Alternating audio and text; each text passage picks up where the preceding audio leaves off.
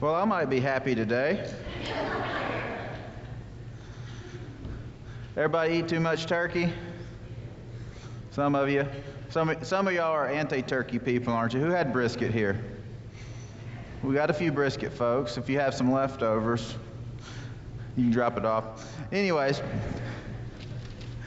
it's been a good week for us. This has been a great day to be in church. I'm so thankful for all of y'all who were able to come and participate with you. Brave that crazy wind we had this morning. I noticed most of your hair's not probably as fixed as it was about 2 hours ago, was it? But yeah, we've had a good day. Today we're going to have kind of a Thanksgiving sermon. Last week we talked about what unforgiveness could do with your heart when it comes to being truly thankful. Today we are going to look at those who are examples of being truly thankful. Those are the redeemed of Jesus Christ, our Lord and Savior. Today we will look at Psalms 107. Now, if you've ever studied the Psalms, you may not have noticed this, or you may have noticed if you had studied. I can get past my own words here. That the Psalms are kind of organized. They're organized in certain manners and things like that, because we know in ancient Israel they use this book as kind of their hymn book. Well, if you've ever even looked at our hymn book, you know those days we used to call out numbers or had numbers published in our book. Have you ever noticed a Sunday to where the numbers weren't very different? It was like, man, the guy got lazy today, or the gal got lazy today on picking. I mean, it's like turn over 2 pages. What's that? I mean, that's kind of the way I used to do my quiet time. Drop the Bible, whatever page it opened up to, boom, there's your verse. But there was a reason why some Sundays those numbers didn't change much. Is because someone took great care to organize our hymnals, the book of Psalms, in a way that was thematic, that was tied together in seasons of worship. Just look in the index or start noticing the tops of your hymnal pages, and it will tell you about different seasons that are there. It's tied together. They're not just a random collection of songs that we like to sing in worship. Now, some of you today may think that about our music today. It's changed a little bit, hasn't it, since your youth? But we'd make great care in prayer and preparation for each service that we thematically stay together, that we try to bring you to the door of the holy the best way that we can. We try to give you some of the divine, to let it inspire you and encourage you and rebuild you and refresh you in a way that as you leave these doors, you're ready to do battle. Because we live in a world that is hostile against us. That means to do us in. You just give them a chance and they will cut your feet right out from under you. And so we gather week after week, not because we have to, maybe because it's a little bit of habit, but the habit is good. We gather week after week so that we may be prepared to take Christ to the world, because we are a special class of people. Yes, in the world of tolerance and everything goes, I want you to understand you are special if you have found Jesus Christ as your Lord and Savior, because you have something that the world does not. You have redemption. Because if you've gone out and shopped over this Black Friday weekend, you'll know that the world needs some redemption, doesn't it? It needs a little bit of perspective. The world seeks things. The world seeks pleasures in the fleeting things of this world. You may have been proud of that bargain that you got. I love the truck commercials. Have you seen these? You know, it's the guy sipping his coffee, and then you see the other guy come in with, like, carrying the tent and all these kind of things. And he's like, yeah, I camped out, and I got this much money. He goes, sips his coffee. Well, I saved thousands, points at his pickup truck. So how do we measure success? Well, if we use the world standards, we are going to be scattered, just as the Tower of Babel. We are going to be sent to all corners of the world with no hope. We will be lost. But in Psalms 107, we find an answer to a question posed in Psalms 106. 47 and 106. I didn't put it up there. I wish I would have. So find your Bible if you don't have it, or listen to me very well. It says, "Save us, O Lord our God, and gather us from among the nations, that we may give thanks to your holy name and your glory in your praise." Save us. Who will save us? The Lord. And in 107 we find, in the first 3 verses, "Oh, give thanks to the Lord, for he is good, for his steadfast love endures forever. Let the redeemed of the Lord say so, who he has redeemed from trouble and gathered from the lands, from the east and from the west, and from the north and from the south." Now, this is a different kind of confession. When we talk about confession and we talk about the ABCs, we first talked about confessing our sins, because we know we are in need of a Savior. I think the world knows that it is broken. There are some that have not yet seen the errors of their ways, but those who have sought after the bargains, who have sought after the sins and the flesh of this world, they know that there is something off and that they need to be delivered from it. And us Christians, we have a message that say, all of you are sinners. You're bound for hell. Admit your sins. Admit your sins. That's what we say. That's what we've done. We've had decades where sermons were fiery and the preachers pounded on that pulpit. Repent, for you are a sinner in the hand of an angry God. He's ready to strike you down. Now, if we've looked at the history of the Israelites that gave us this songbook, this book of Psalms, that statement seems very true. Because when we tell people that we have the great book, this holy scripture, and that it is a guide for our life, if we look at the examples set forth in it, we don't really find great examples to follow. Study the Hebrews. Down in Egypt, slaves, delivered by the mighty acts of God.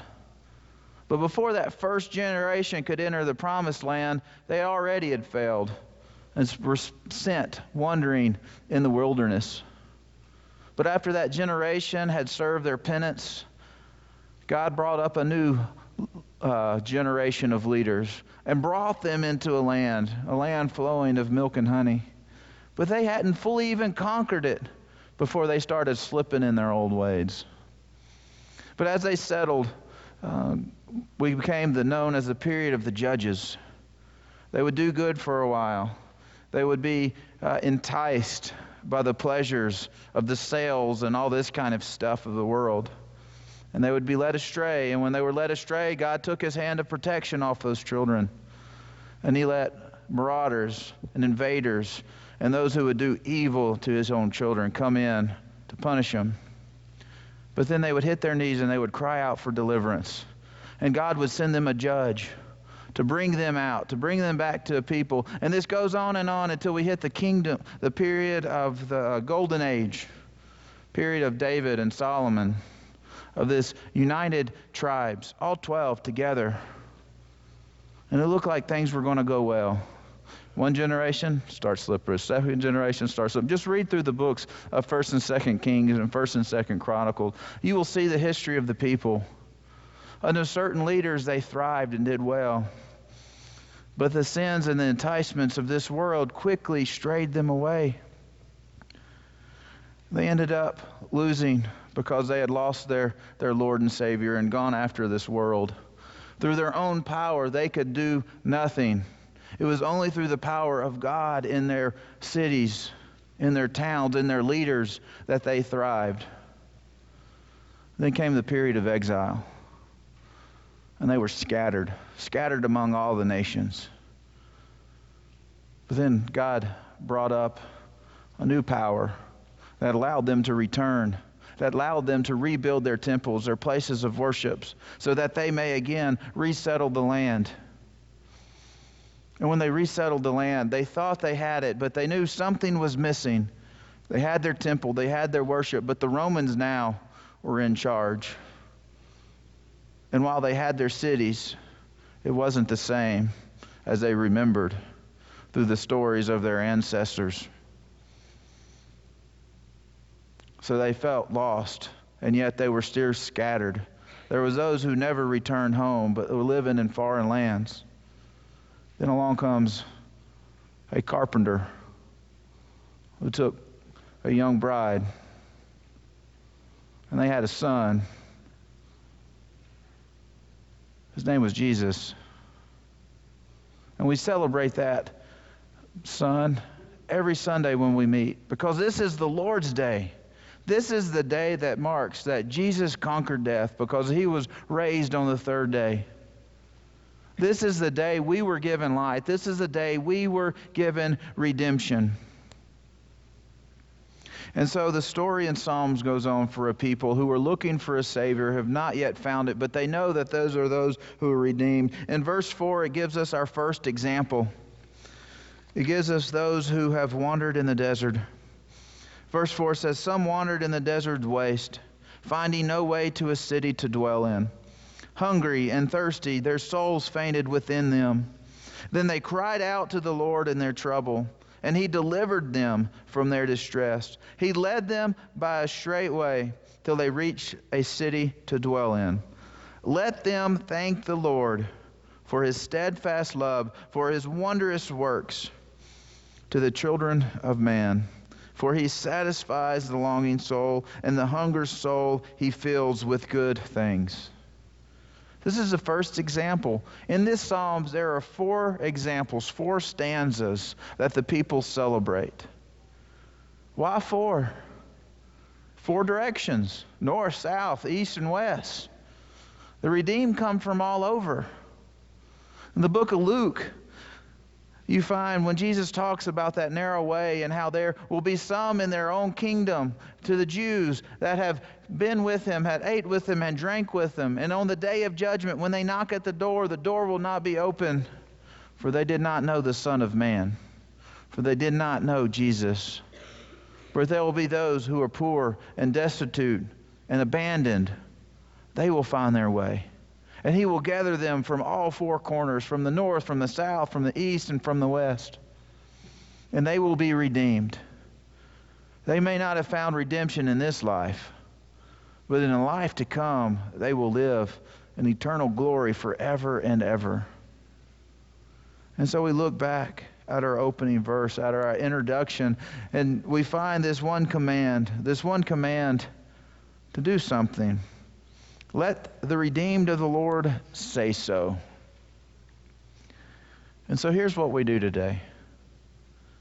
We can look at the past and we can dwell it. We can look at others and see how they're not like us. We can see how they struggle with sins that we don't have problems with. And if they can't get that straight, they can't be part of us. But in these 4 examples, we find the one who wanders in a wasteland. We find the prisoner who is convicted of his own crimes, his own sins, the rebels. We find an example of the fool who is afflicted with sickness. And we find those at no fault of their own are plagued with stormy seas. These are the 4 examples it gives us. We all will fall in one of these, because this is a story of complete redemption. For some of us, we have gone astray. We have wandered in the desert wastelands because we have been enticed by things that will not satisfy, with drinks that will not quench us thirst, with food that will never fill our bellies. For that is what the world offers. And that is the path many of us took before we found Jesus Christ as our Lord and Savior. But if all we do is look out and say, these sins keep you from being here, you've missed the point of this psalm. For we are supposed to proclaim our redemption. It is not about other sins, for we know that they will fall into one of these categories, because this is complete. It is about our redemption. And it is our redemption that we shout with gladness. For we all have a common call. It says, let them thank the Lord for his steadfast love. For that is the theme of this psalm and those to come. God's steadfast love for his children. for the redeemed, for those who have come from the north, from the south, and from the east, and from the west, who have come all over this place, who are gathered in, not those who were raised in a certain household, not those who brought up with the privilege of hearing these scriptures week after week, but those who have called on the name of the Lord to be rescued, those who realized that they were sinners and confessed of their sins and believed that Jesus Christ is their Lord and follow them all the days of their life. For that's the symbol of baptism. For we give up our life because we are dead and we are buried. And the life that we have on our own is nothing but death and the grave and worms that eat and destroy. But when we give up our life and we turn to Jesus Christ for redemption, we don't stay in the grave, but we are raised to walk a new life as a new creation in a new covenant, one that calls all of the redeemed, all of those who have cried out in their distress. For the penalty of sin is death, but before we reach death, it is affliction and oppression. It could be self-inflicted. It could be like those who took off on a journey and got lost. No one made them journey, did they? They could have gotten the directions and not have wandered. It is like those who are foolish, and because of their actions were stricken with illness and affliction. It is like those who pay for the penalty and are darkened in prison. But sometimes we imprison ourselves. It doesn't have to be an actual cell with brick and bars and dampness and cold. It could be the prison that we built, the prison of fear and doubt, one that keeps us from the path that we are laid on, that's laid before us. For there are physical afflictions, and those are the ones that eat us up on the inside. And those are the most dangerous ones, because when it can't be seen by others, they fester and they dwell.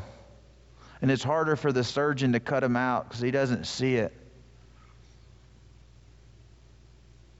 But we have a Redeemer. We have one that will lift us up, that will bring us. And there's one thing in common in all four of these scenes. Verse 15, verse 21, verse 31, and verse 8. They all repeat. Let them thank the Lord for his steadfast love, for his wonderful works to the children of man. Over and over it repeats this. This is the song of the redeemed. Don't dwell on the sins of others. Don't dwell on your past sins. Remember what God has done for you. For that is the call of this psalm. It is so that the redeemed of the Lord say, I was destined for death. That was the just punishment for my actions. For that is what justice is. It is getting what is owed to you. You know, we claim for justice. We want justice done to other people. But rarely do we want justice done to us. Because justice, there's black and white. There's no gray area. It doesn't matter if 99% of the time you did the right thing. Justice will inflict the penalty for that 1% of the time you did wrong. But we don't have to worry about justice on our own account, because we have found redemption in Jesus Christ. That we admit to the times that maybe we're just 1% wrong, and that we can't do it without him. He has bathed us in his blood, and he has washed us clean so that we are 100% redeemed. That is what we claim. That is what we proclaim to others. That's what we proclaim to this world. The world that is hurting and lost, that has not found redemption. These are what we call on, because we were one of these that were cast either to the north or to the south or to the east or the west. We have now been gathered together. We have now been called one people. We are the people of the redeemed.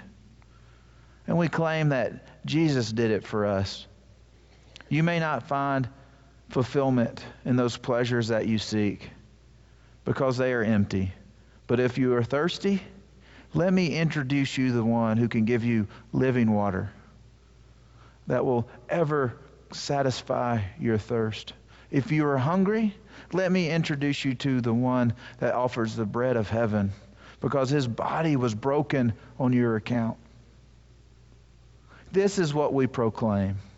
And if we want to impact our world, we let the Holy Spirit judge the sin, and we tell them what a great thing we have found. Because if you haven't come here today because you've experienced that great thing, let me introduce you to somebody that I know.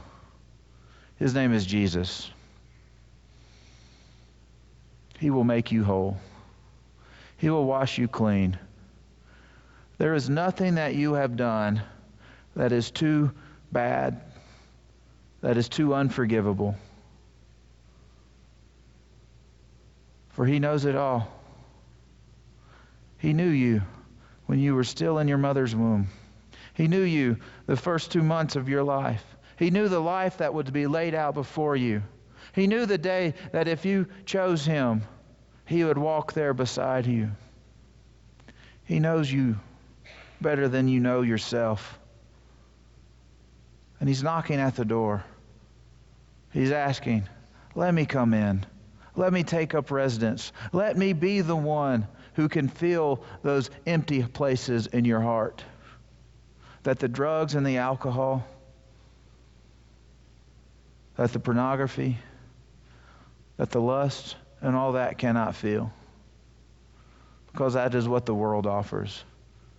What Jesus offers is life, and life in abundance. If we are redeemed, we should say so, because we have been called from all the world, from all the people. There is no one who can escape this call, but there are a few who will find that narrow way and walk that path of their life, because it seems too good to be true. It's like the junk mail that you get that says, you have won $1 million, or the spam that you receive.